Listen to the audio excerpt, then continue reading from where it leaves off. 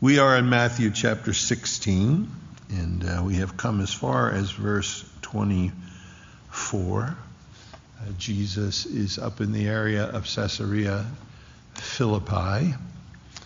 He is under the jurisdiction at this point of Herod Philip. He's kind of removed himself from the hostility of the religious people that are looking to kill him and persecute him, so he can have time alone with the disciples. And it's up here in this area where he asks them, who do men say that I am? And they say, well, some say you're Elijah. Some say you're John the Baptist risen from the dead. Some say you're Jeremiah, one of the prophets. And, well, who do you say that I am? And Peter, of course, speaks up and says, well, you're the Christ, the Son of the living God. And he says, blessed art thou, Simon Bar-Jonah, flesh and blood has not revealed this to you, but my Father which is in heaven. And upon this rock I'm going to build my church, and the gates of hell are not going to prevail against it. I'm going to give you the keys of the kingdom. Whatever you loose on earth will be loosed in heaven. What you bound on earth will be bound in heaven. And then he begins to tell them, the Son of Man, I'm headed up to Jerusalem. And when I get there, I'm going to be handed over to the scribes and the elders, and I'm going to be put to death. I'm going to rise again the third day. And of course, Peter's freaked out. I'm sure they all are. And Peter says, far be it from you, Lord, this shouldn't happen. Because I know Peter's thinking, well, he just said to me, blessed art thou, Simon Bar-Jonah. And if God's speaking to me today, I should probably speak up because the rest of these guys aren't getting it here, And the Lord says to him, get thee behind me, Satan. Or thou savorest not the things of God, but the things of man. And of course, he knew Peter wasn't Satan. When he was tempted in the wilderness, Luke tells us that Satan departed from him for a season. And no doubt he's back here. What he tempted him with in the wilderness is turn away. I can give you the kingdom. You don't have to go through it. Now it's the very same thing here through Peter. No, Lord, far be it from you. This isn't what needs to happen. And the Lord recognizes the influence, and he rebukes the enemy at this point in time. And then he comes to these passages where you're not savoring the things of God, savoring the things of men. And verse 24 is kind of where we pick up. And he gives us this description of discipleship. I'm kind of familiar with it, but every time I come back to it, it speaks to me more pointedly. You're getting older and you got less excuses, because you know better. You're growing. And here in verse 24, the Lord then said to his disciples, if any man will come after me, let him deny himself, take up his cross, and follow me. Because Peter's saying, Lord, no, you can't. No, not the way of the cross, Lord. Far be it. And Jesus kind of speaks to that, and he says, look, here's the deal. If any man will come after me, the idea is if any man desires, and it's a present tense, if any man is desiring to make this journey with me, walk through this path of life with me, if any man is desiring to come after me, he says two things here. Let him deny himself, let him take up his cross, and then follow after me. Let him deny himself. And look, as he says, take up his cross and follow me, they know what he's talking about. These are Jews under the heel of Rome. And they knew that anybody took up their cross, that was then they were predisposed to crucifixion. You take up the cross, that's the first step on the way to the place they're going to nail you to it. So for them, this is the electric chair. This is the gas chamber. This is not jewelry, They understand this is not talking about a comfortable thing here. He's challenging us, to do this. If any man wants to come after me, let him deny himself. Now, that's not self-denial, okay? Denial of self and self-denial are two different things. We have people in the church that practice self-denial. Jenny Craig is self-denial. That you're denying yourself so self looks better, We have people in church that are in the martial arts. We have people in the church that are, trained. We have people in the church that are athletes. There's, and there's self-denial to move you forward. It's self-denial to produce something that's attached to you. Denial of self is vastly different. It's not self-denial. Self-denial is for self in one way or another. Denial of self is an entirely different thing. Let him deny himself. Because look, he's talking about here going to the cross. He's talking about the difficulty in really following him. And there's part of me that doesn't like that. I'm not, I'm not a crucifixion guy. I don't want to be eaten by sharks. I don't want to be tortured. And I don't want to be crucified, But he's saying, do you really want to come after me, Joe? You really want to come after me? My kingdom's not of this world. He's going to say it here. It's not of this world. Then what you need to do is deny yourself.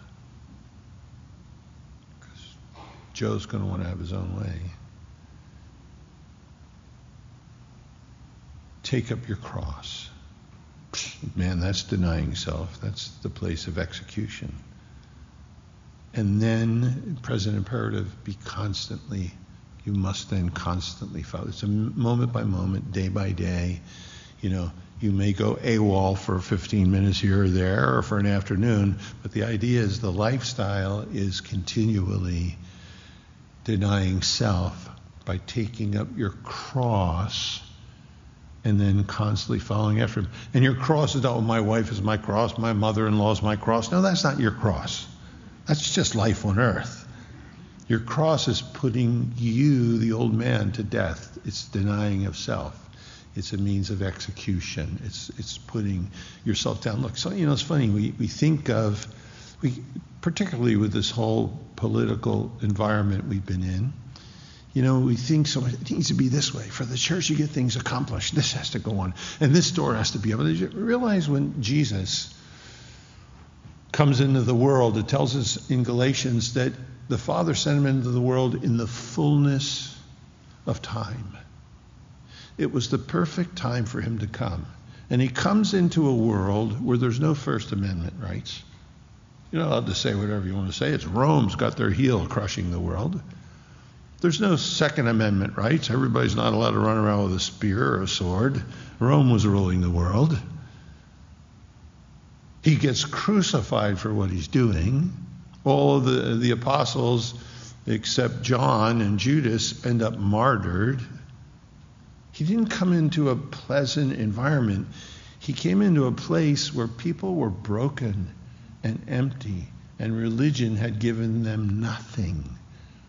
And they saw the light of his love and of his gospel in a difficult world, and multitudes were turned. The first 300 years, 6 million Christians were martyred, eaten by beasts and lions, burned at the stake, killed by gladiators. 6 million in the first 300 years. So we're here. We're in this environment. We're in this world.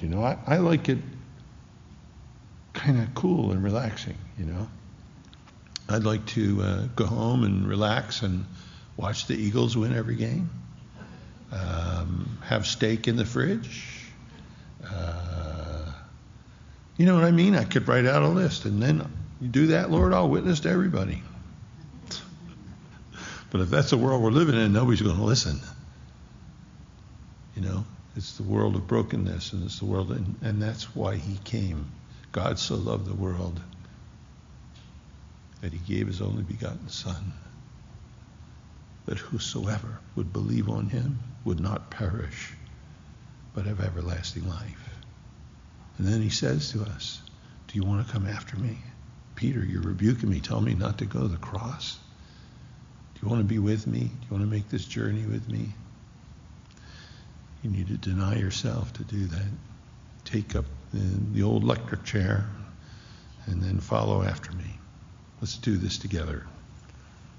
It's medicine for us. It's good to sit with that verse. Don't look at me. It's good for me. It's good for you too. Believe me, I'm prescribing it whether you like it or not. He says, for whosoever will save his life shall lose it. And whosoever will lose his life for my sake shall find it. People, he says, you're striving to hold on to your life. You're trying to do this. You're striving. You lose it. It takes, people say that. You'll hear people say that. I feel like I'm losing it. You are losing it. Let go of it and you'll find it. As long as you're trying to hold on to it, you'll lose it, is what he's saying. So he said, whoever loses his life for my sake, they'll find it. Look what we think through this, realize that every disciple is a Christian. Not every Christian is a disciple. Every disciple is a Christian, but not. Spurgeon said that. Don't look at me like you're not happy with me. Every disciple is a Christian, but not every Christian is a disciple. And he's calling us. Your discipleship and mine, if we've been with the Lord for a while, should be deeper now than it was 5 years ago or 10 years ago. We should be growing in grace and in the knowledge of the Lord Jesus Christ, and the measure of self-denial and cross-bearing in our lives should grow with that process. And here he's beckoning them to do that. These are the apostles. The future of the church is in their hands, and this is what he's saying. This is what you're going to need to do. In verse 26, he says, because what does it profit a man? What is a man profited if he shall gain the whole world, that's the whole cosmos, the whole universe, and lose his own soul? Or what shall a man give in exchange for his soul? He says one man's life is worth more than the entire universe. Because the entire universe is going to roll up like a garment and disappear. But each person that's saved, an eternity is saved. An eternity is established. They're going to be there beyond the rolling up of all this cosmos. So he says, what does it profit a man if he gains the whole universe, the whole cosmos, and loses his life forever? He says there's a process whereby some men gain everything now that people think they want and then lose it all eternally. And there's another place where men lose everything now that other men think are important, but then they gain life eternally. And he's asking us to see through a certain lens.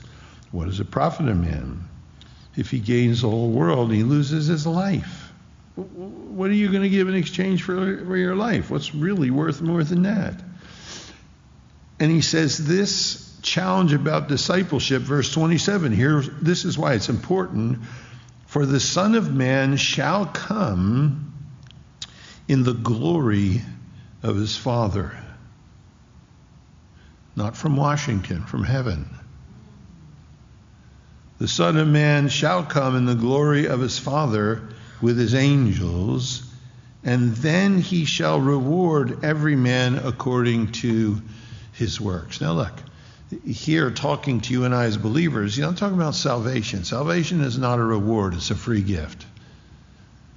Salvation you don't earn, you're not worthy of, you can't, work up for it or anyway. Salvation is a free gift. A sinner is saved by grace. But it does say in the 2nd chapter of Ephesians, but there are good works foreordained that we should walk in them. It says right there, it's not of works, lest any man should boast. It's by grace through faith, that you're saved. He says, but we are his workmanship, his poema, beautifully, and that there's good works foreordained that we should walk in them. So we're his poema. I'll only use one other time in the New Testament. We're an expression. You know what a poem is, or a song. He's artistic. He's the greatest artist there's ever been. And he's chosen that we would be his living, breathing poema, an expression to this lost world. And he says we are his workmanship, created in Christ Jesus. And there's good works foreordained that we should walk in them. You can't beat this program. We're saved by grace through faith. You can't earn it. You don't deserve it. You get it for nothing. And then after you get in the program, he has good works foreordained for you to walk in them, and then you get rewarded for the good works he did through your life that you got by grace in the first place. There's not a better program going. You just have to believe it's all real. You know, this world's so tangible, we want to hang on to that. He's saying learn to hang on to the other world. He says, understand the Son of Man is going to come in the glory of his Father with his angels, and then he shall reward, not salvation, he shall reward every man according to his works. And then he steps further. He says, verily I say unto you, here's the truth, there's some of you standing here which shall not taste death until they see the Son of Man coming in his kingdom. Now he's taking them then to the Mount of Transfiguration. So he's saying, look, some right here are not going to taste death. They're going to see the Son of Man because he had just said to them, look, I'm going to go to Jerusalem. I'm going to die there. I'm going to rise again the third day. And now he's going to take his disciples, Peter, James, and John specifically, up to the Mount of Transfiguration. And we're going to read through it. When they see him there, he's talking with Moses and Elijah, the law and the prophets. And it's extremely important for them, even Peter, who said, you know, far be it from you, Lord. All of a sudden he's going to say, no, you lay down your life. I'm going to lay down my life. I'm not a victim. They're going to realize that when they see him in his glory. I'm not a victim. I'm doing, this is the program. I'm willing to lay down my life so you can live. I'll take the bullet for you. And when they see him in his glory, talking to Moses and Elijah, they're going to realize, no, wait, the law, you know, we have an idea of Messiah that he needs to make the present world perfect. He needs to let every man sit beneath his vine and his fig tree. He needs to overthrow Rome. And we're kind of shocked because he's saying, no, I'm going to go up to Jerusalem and get killed. And we're chafing, having a hard time. And then, you know, they see this transfiguration. They realize, wait, you know, this is in keeping with the law. Here's Moses and Elijah talking to him about it. So it's an important portion of Scripture. Look, Matthew wrote about it. He wasn't there. Mark wrote about it. He wasn't there. Peter's disciple. Luke wrote about it. He wasn't there. So what took place on this mountain was communicated clearly enough that people who weren't there that recorded the Gospels for us wrote about it. Look, it made an impression on them, no doubt. You know, John says, you know, that he dwelled among us, and we beheld his glory, glory as of the only begotten of the Father, full of grace and truth. We saw it. You know, Peter tells us in his second epistle, he says, moreover, I will endeavor that you may be able after my decease, and he uses that word that Jesus used on the Mount of Transfiguration, to have these things always in remembrance. For we have not followed cunningly devised fables when we made known unto you the power and the coming of our Lord Jesus Christ, but we were eyewitnesses of his majesty. For he received from God the Father honor and glory when there came such a voice to him from that excellent glory, this is my beloved Son in whom I am well pleased. And this voice which came from heaven we heard. Peter remembers that because we're going to see, first of all, they fall asleep. That's what they're good at. And then when Moses and Elijah appear, they wake up and there's glory there. And they're looking at it. And Peter says, man, it's a good thing we're here. You know, and Mark tells us he said that because he didn't know what to say. My advice is, if you ever find yourself in the presence of Jesus, Moses, and Elijah in glory, and you don't know what to say, don't say anything. You know, Peter says, it's a good thing we're here. And then the voice overshadows it and said, this is my Son, hear him. Peter remembers that voice. He's the only person ever to be told to shut up directly from heaven, evidently. So he said, we heard that voice when we were with him in the Holy Mount, and we have also now a more sure word of prophecy, the Scripture, whereunto you do well to take heed as unto a light that shineth in a dark place, until the day dawn and the day star arise in your hearts. Isn't the Word of God a light shining in the dark place that we're in? You know, the promises and what it has to say to us, the blessed hope that we have.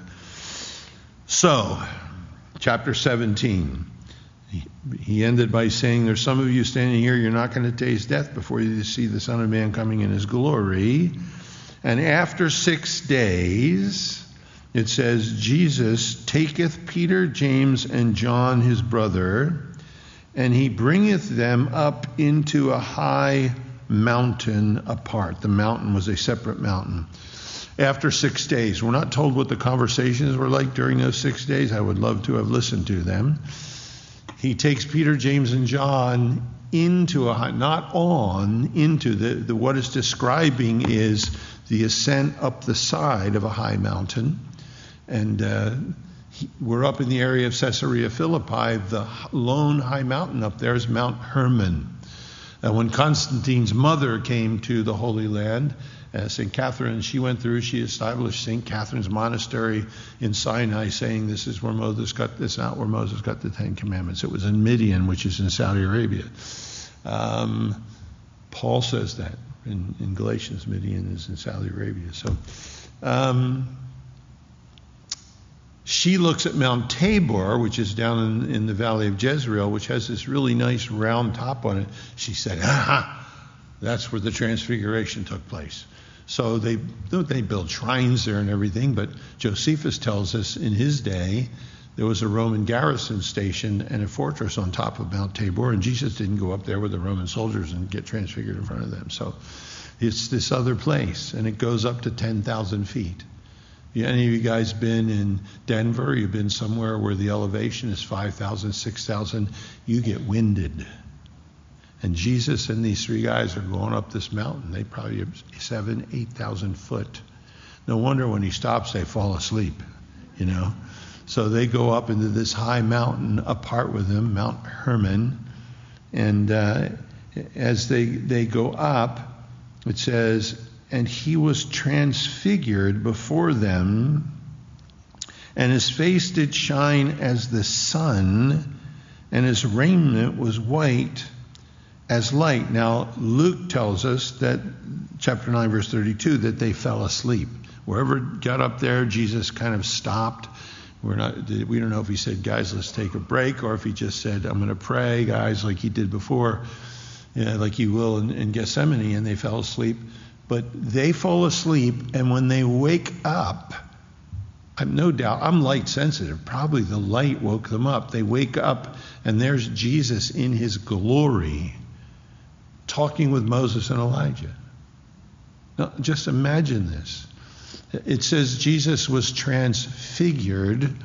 That word is metamorphosis. You know what a metamorphosis is. Every one of you that went to elementary school had a class where you talked about a caterpillar making a cocoon around itself, and then after a certain amount of time, this beautiful butterfly comes out of the cocoon. That's a metamorphosis.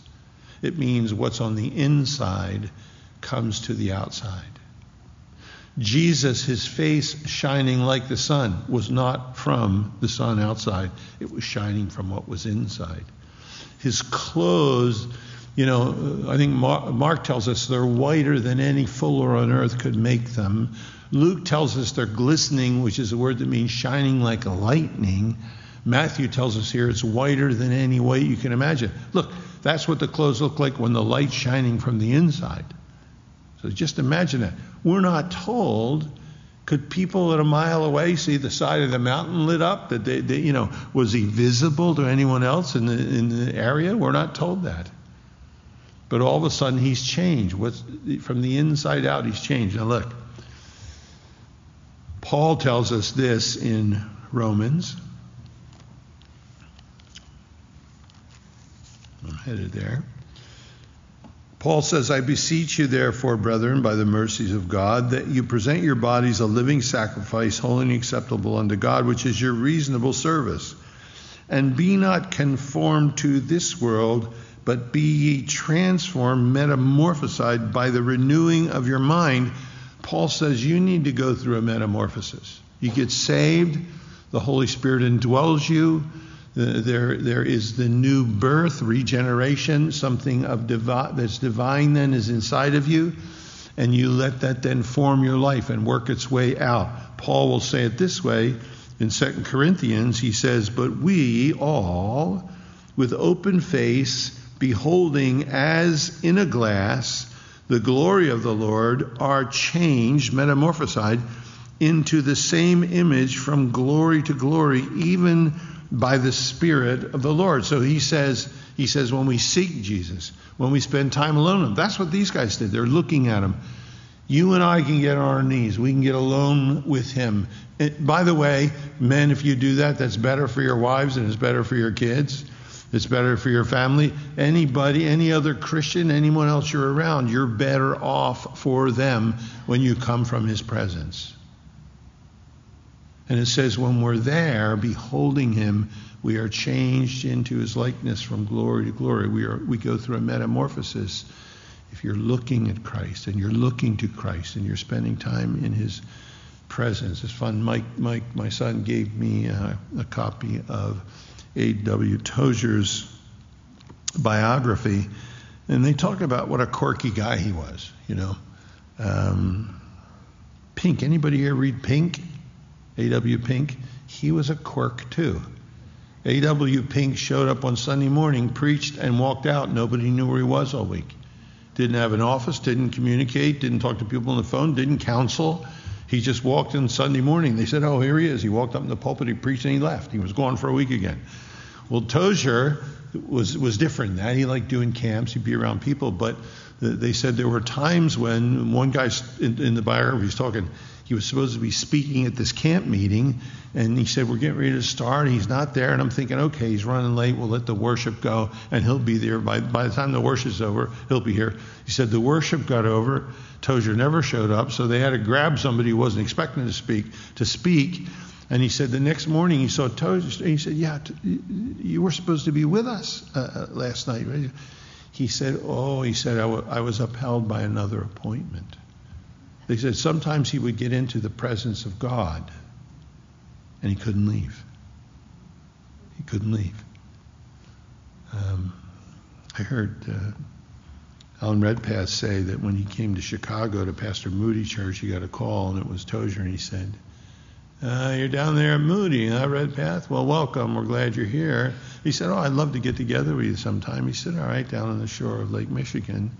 I'm there every morning at 5:30. Redpath said, "I thought, a bit early." And he said, "But I went down looking for him one morning," and he said, "It was just getting light, and I see this form laying face down in the sand." And he said, "The closer I got, the more overwhelmed I was with the presence of Almighty God." And it says as we do that, we go through metamorphosis. As we, Tozer used to say, pray until you know you're praying, right? That sounds like good advice. Then pray once you know you're praying, until you know you're being heard, and then pray until your prayers are answered. So Jesus changed. What's inside of him finds its way out. Once we're born again by the Spirit, that's a process in our lives too, where we want what's inside of us to find its way out and express itself in this present world. It says there, he was transfigured before them, and in this transfiguration, his face did shine as the sun. You ever been in the Middle East and you know what the sun's like in the middle of the day? You're talking about something. His face did shine like the sun, and his raiment, his clothing, it was as white as a light that's coming from inside. And behold, consider this, there appeared unto them, Peter, James, and John, there appeared unto them Moses and Elijah talking with him. So he appeared unto them but didn't talk to them. He appeared unto them and they talked to Jesus, Moses and Elijah. And the word talking there means talking. If you can imagine that, the three guys wake up and look. Now, how did they know that it was Moses and Elijah? That's kind of encouraging to me in some ways. It tells us in Jude that Michael the archangel disputed with Satan over the body of Moses. So God had a future plan for it. Elijah was taken up in the chariot, so his body went. Moses died over in Pisgah, and it says that Michael the archangel then got in a dispute with Satan over the body of Moses because God needed it. And I believe those are the two prophets. We're studying Revelation on Sunday, if we're here long enough to get to chapter 11. I believe those are the two prophets outside of Jerusalem, the law and the prophets there, that God had a plan for them. We're told here that Moses and Elijah, Luke says, they're talking to Jesus about the decease he was about to accomplish in Jerusalem. Do you ever think about your decease as an accomplishment? Wonderfully, the word there for decease in the Greek is exodus. Moses is talking with Jesus about the exodus he's going to accomplish at Jerusalem. He's probably saying, Lord, my exodus just wasn't that successful. I mean, we got them out of Egypt, and in no time they were back worshiping other gods. And Elijah must be saying, I did my best to call them out. They called the fire down from heaven on, Mount Carmel. But before I knew it, they're back with Baal. And, so they're talking with him about the exodus he's going to accomplish. And we're told in Ephesians that he actually leads captivity captive. Not captives, but captivity itself. Death and the grave. He has victory, and he leads captivity itself captive. And it's the exodus he accomplishes, and he's taking us from hell and death and the grave, like Moses led the children of Israel out of Egypt and the Red Sea parted. This is a bigger Red Sea that parted to get us into heaven from here. He's accomplished that. So he's talking with them about that. We don't know, are they saying, hey, Ezekiel wanted to come, we flipped a coin, and, you can imagine heaven is looking at this whole thing. Moses and Elijah come. They're talking with him there about what he's going to accomplish in Jerusalem. You can imagine. What a remarkable conversation. And these guys, it tells us in 1 Corinthians 13, when we come into the kingdom, then we shall know, even as we've been fully known. So when you see Moses and Elijah in glory, you'll recognize them right away. I mean, they didn't have they weren't photoshopped. These guys didn't have iPhones. They didn't have pictures of Moses. And I didn't know but they knew as soon as they looked at him, it was Moses and Elijah. That's going to be cool. You're going to need that, because when you see me there, I'll be about 30 years old. And you won't recognize me unless you have this supernatural knowledge. My dad, I keep a picture of my dad around when he was 30 years old in the Navy. He's Midway in Okinawa, and I know when I see him, he's going to look like that. Just remind me, that's who I'm looking for when I get to heaven. But look at this, you're going to meet your great-great-great-great-great-grandma that you never saw and you don't know, and you're going to recognize her as soon as you get there. My son and his wife have had 5 miscarriages. So I have 5 grandkids in heaven. I get 7 here and 5 there. And I'm going to recognize them as soon as I see them and spend eternity with them. As soon as they lay eyes on them, I'm going to know what their names are. Just imagine. So this is this scene in glory where they get to be part of it, these fishermen, and they recognize Moses and Elijah. They're listening to the conversation. They're looking at glory. One of the old Puritans said, maybe they needed the transfiguration so they could endure Gethsemane. Maybe these 3 needed to see him in his glory so they could watch him weeping and sweating great drops of blood in Gethsemane. Maybe it's what bolstered them up and realized this is not by mistake, this is not happenstance. But he's transfigured before them. Look in verse 4. Then answered Peter. Now, Peter doesn't have to be asked a question ever to answer. He just talks. He's not part of the conversation. Then answered Peter, and he said unto the Lord, man, it's good for us to be here. It's a good thing we're here. You can imagine Moses and Elijah looking over and looking back at the Lord. Really? You prayed all night before you picked these guys, you know? He probably said, really? Like with a little oy vey in his intonation, you know? He says it's a good thing that we're here. This is amazing to me. If thou wilt, let us make here 3 tabernacles, 3 tents, one for you, one for Moses, and one for Elijah. And we'll all just stay here together, you know. Who wants to go back, you know? Only problem is Jesus is not on the same level as Moses and Elijah. It wouldn't be fitting to make 3 tabernacles the same for those 3, you know, because the other one's the one that said at Solomon's temple, you know, there's no building. Even the heavens can't contain thee. But I can't believe Peter said this. No, it's interesting in Mark's gospel, because Mark was his disciple. Mark's the one who says, and he said that because he didn't know what to say. Because Mark probably said to him, when Peter told Mark what happened, Mark probably said, why the heck did you say that? And Peter said, because I didn't know what to say. And Mark actually writes it then in his gospel. He said it because he didn't know what to say. And look at verse 5. While he yet spake, now, did he go on talking about it? While he yet spake, behold, consider this, a bright cloud overshadowed. What kind of a brightness causes a shadow? So there are interesting contradictory ideas there. A bright cloud overshadowed. From what? What was brighter than that made the shadow? Just an interesting picture. A bright cloud overshadowed them, and now this is important for us. Please, I've got to, of course, everything in my Bible is kind of, it says, behold a voice, consider a voice, it came out of the cloud. Peter is going to write about that. I mean, we read that. We heard his voice when we were in the Holy Mount. Look, when they come down from this, and we'll look at it, we'll get to it, we got enough time. Jesus is going to say to these guys, look, do me a favor, don't tell anybody what you saw until after the resurrection. Because you know Peter was always, I can't wait to get down there and tell those guys what I saw. And they weren't there, just the 3 of us, right? You know, imagine telling these guys, don't tell. You're seeing Jesus in glory with Moses and Elijah. What do you mean, don't tell anybody?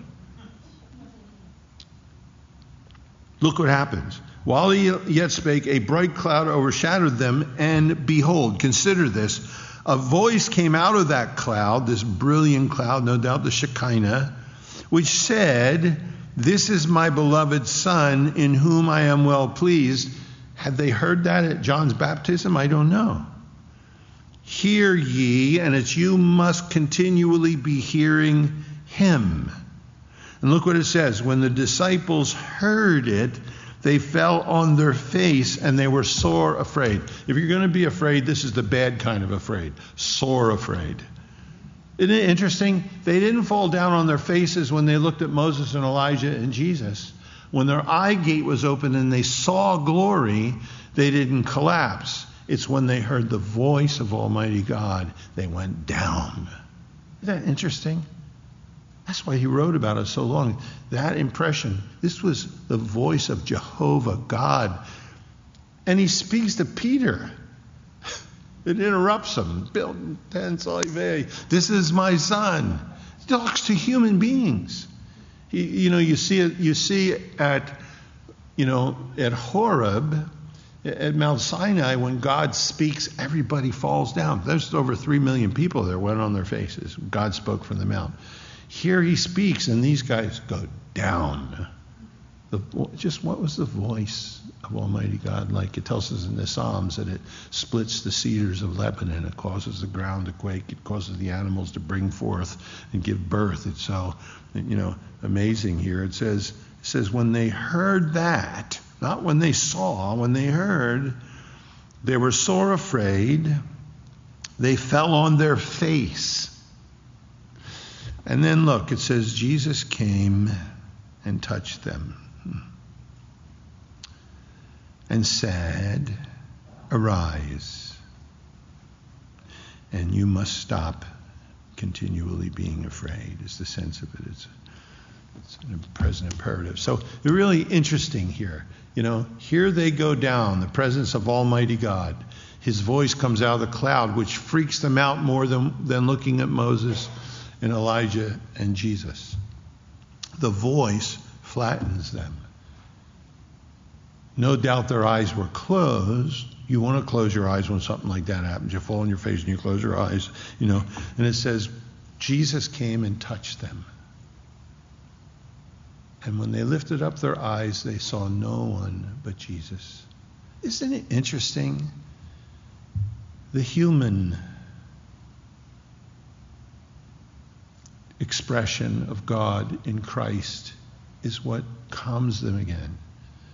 God in his glory, speaking from heaven, was no consolation to them. There's part of him, you're in his presence, and it just shrinks you.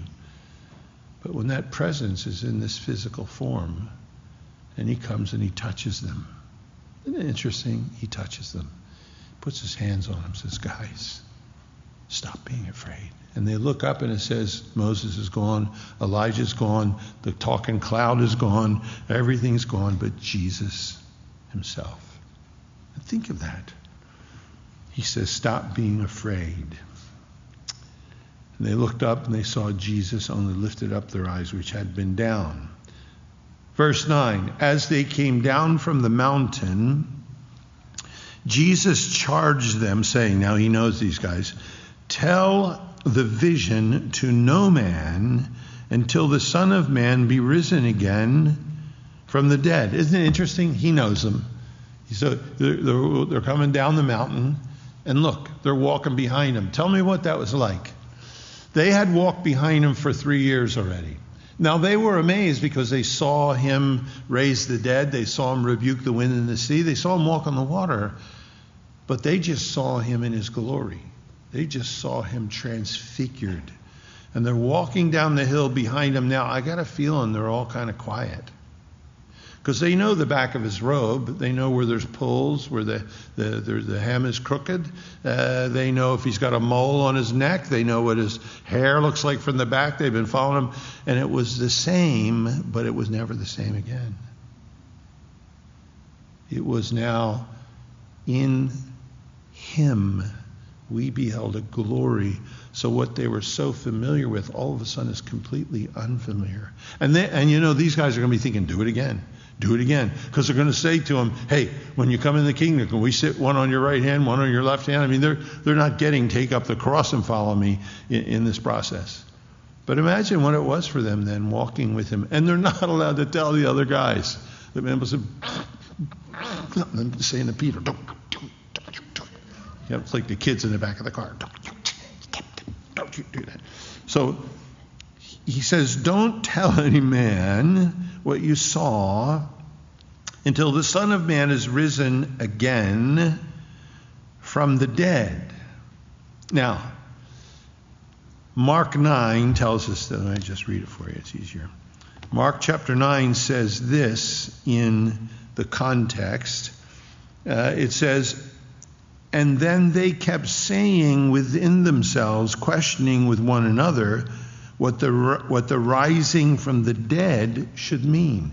You don't catch it in English. It's eknekron. Jesus said, do me a favor, don't tell anybody until the Son of Man is risen out from among the dead.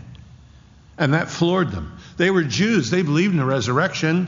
Wonderfully in Job chapter 19, it's one of the really wonderful verses in the Old Testament.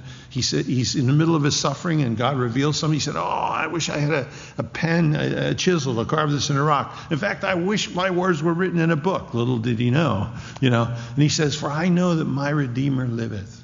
And in the latter day he shall stand upon the earth. And after this skin, his body is destroyed, my eyes will see him for myself. There was a resurrection that he wrote about. Daniel chapter 12 talks about the resurrection. Many are going to be raised, some to everlasting life, some to everlasting shame and contempt. So in the mind of the Jews, they believed in a resurrection. The Sadducees didn't believe in the resurrection. The Pharisees and the scribes did. But what threw them here is the Jews believed in one general resurrection.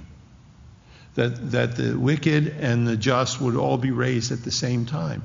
Jesus is saying, now don't tell anybody about this until the Son of Man is risen out from among the dead. And then Mark tells us they keep questioning among themselves. What's the rising out from among the dead? It means some dead's going to be left behind, and he's going to rise out from it. We never heard anything like this. They're going back and forth, talking about the whole thing. Look, we find this in the New Testament. There is the first resurrection and the second resurrection. We're going to get to it in Revelation 20 if we're still here. First resurrection is a category. It's not a chronological event. First resurrection, Jesus certainly was part of that. The beginning of it, the first fruits, we're told by Paul. But then it tells us in Matthew, and when we see Matthew, we're going to say thanks for that. He's going to say, and then many of the saints that slept came out of the graves in the days after the resurrection and spoke to many. What do you mean? What is that? But they have to be part of the first resurrection. And then at the rapture of the church, we're part of the first resurrection. And then it seems like the Old Testament saints that died in faith are raised before the kingdom is set up. The kingdom will be set up first so that when they come to life in the resurrection, they see the kingdom. And then at the end of the millennial reign of Christ, those who die in faith are raised. That's the first resurrection. And it says there, blessed is he who has no part in the second death. Because you die once physically.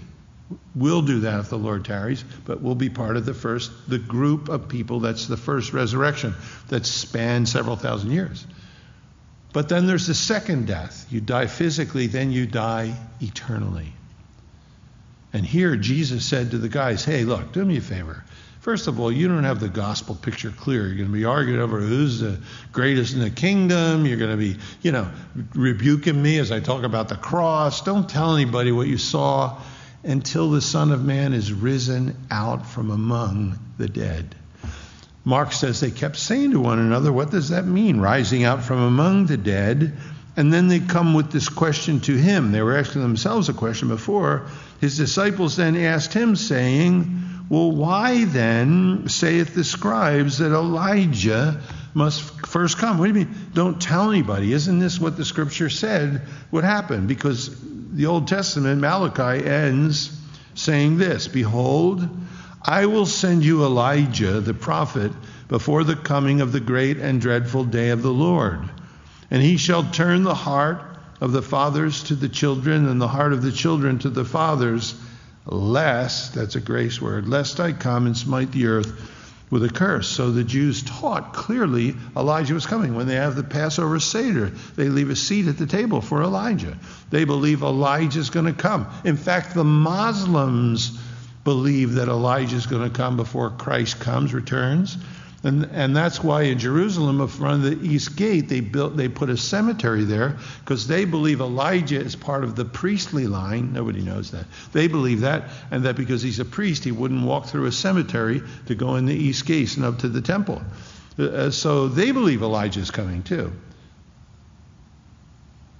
And we believe that's going to take place at the two prophets outside of Jerusalem, that Elijah is going to be one of them. When I go to Israel, sometimes you think, is he alive now? Is he around? I look at what's going on in the world, I'm thinking, hey, the Antichrist got to be around somewhere. There's too many powerful people that never got along before that are all marching in step, taking orders from a puppet master somehow. When you see those people who are always in competition, working together, then there's a command and control center somewhere that's above them. And I think, all right, where's the puppet master these days? As you watch what's happening globally, it has control of everything. Well, in this other picture, you have Christ coming, and it says that the world is going to wonder after him when he comes, not the Antichrist. When Christ actually makes his return, that then we enter into this kingdom age. It's going to be remarkable. We have the opportunity now, while we're alive, to take up our cross and to follow him, to deny ourselves, and to walk with him. Says that he's coming, and Elijah's going to come first. I go to Israel now several times, like we're at the Garden Tomb. I remember I was there a couple of years ago. I saw this young Israeli guy with his hair pulled back in a ponytail and had this beard, and he just was a stud. He looked like a prince. And I thought, I wonder if that's Elijah. Is he getting dropped off by a fiery chariot? Is there, how's he, but he's going to be around here soon. They said, well, then why is it, if we can't talk about it, why does the scribes talk about it? Why does the scripture say Elijah has to come first? Jesus answered and said to them, look, Elijah truly shall first come. Prophecy, the scripture, and restore all things. But I say unto you that Elijah is come already, and they knew him not, but have done unto him whatsoever they listed, whatever they wanted to do. Likewise shall also the Son of Man suffer of them. It says, then the disciples understood that he was speaking of John the Baptist.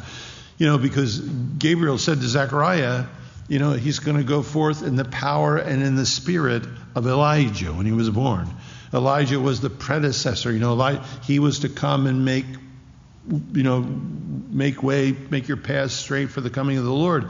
John the Baptist did that, but Israel, of course, didn't receive him as Elijah, didn't receive Christ as the Messiah, so it wasn't manifest. And God, knowing that, predicted in the last days the reality of those things will take place, and before Christ makes his second coming, Elijah is going to come, and I believe Moses, who were old buddies by this time, and they're going to be on the scene outside the walls of Jerusalem. So interesting things to look at, interesting things to take to heart. I would encourage you, look, who knows where everything's going? I don't know that. I know who's coming down and who's going up, but I don't know where everything's going.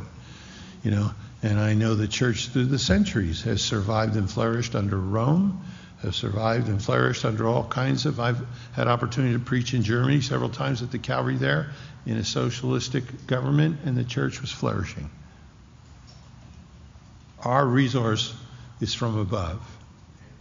And it's great for us to maybe come to terms with that now and realize whatever happens on the horizontal, if we're not drawing, our resources from the vertical, we're never going to infect the world around us that's so lost. Let's take up our cross, deny ourselves, and follow him. Is it easy? No. Can you do it on your own? No. Are you dependent on him to do that? You bet. But if he's asked us to do it, he'll extend the grace to us to do that. And one of the things that helps us do those things is a fresh vision of glory. I mean, these guys, again, coming down the mountain, saw the back they had walked behind for several years now, and they knew every stitch and every gray hair, and every, the Pharisees would say, you knew Abraham, you're not even 50 years old yet. So we get a sense that he was warned, that he looked older. They recognized that the back of the master was never the same again. It was different following him from the time they came down from the Mount of Transfiguration. And it bolsters that charge that he gives to us. We need to behold him in his glory. We can do that because it says that's how we're transfigured. We're metamorphosized into his own image and his own likeness as we behold him. And it's in beholding him that we have the grace, I believe, to deny ourselves, to take up our cross and follow him. Amen? Amen. Let's stand. Let's pray together. Read ahead. If you guys are fishermen, there's a great story about catching fish with money in their mouth. That's always encouragement. Father, we thank you for the time together this evening, Lord. And I ask, Lord, you keep your hedge about our fellowship, our school, Lord, this pandemic, Lord, this virus that is going through the culture and around the world, Lord, that you would keep a hedge around us. We don't deserve it, Father. It isn't anything in us that's worthy of that, but we are blood bought, Father. We're set aside for your purposes.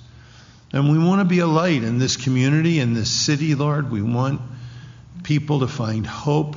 Lord, we don't want to live in fear. We want to be wise. So, Lord, as we have opportunity to search the pages of Scripture, give us each our portion. You know what we need, Lord. And give us the grace to deny ourselves. Lord, give that to me, Lord. And to take up my cross, take up our crosses and follow you, to walk with you, to journey with you, Lord. My selfish nature, my fallen nature is so not inclined to that, Lord. And yet, Lord, through the new birth, there's just part of me that constantly, Lord, is affirming that that's the right thing to do. So give us the grace, Lord, to do that. And we're thankful when we think about the resurrection out from among the dead, Lord, that is ahead of us so soon. Thank you for these things, Lord Jesus. We look to you, Lord. Pray for anyone here tonight that's struggling in one particular way or another, that you would minister to them, Lord. You're so personal to speak to us, to touch us, even when we're afraid, and then speak to us and tell us not to be afraid. Lord, do that. Move among us tonight. We trust you. And Lord Jesus, we pray in your name and for your glory. Amen.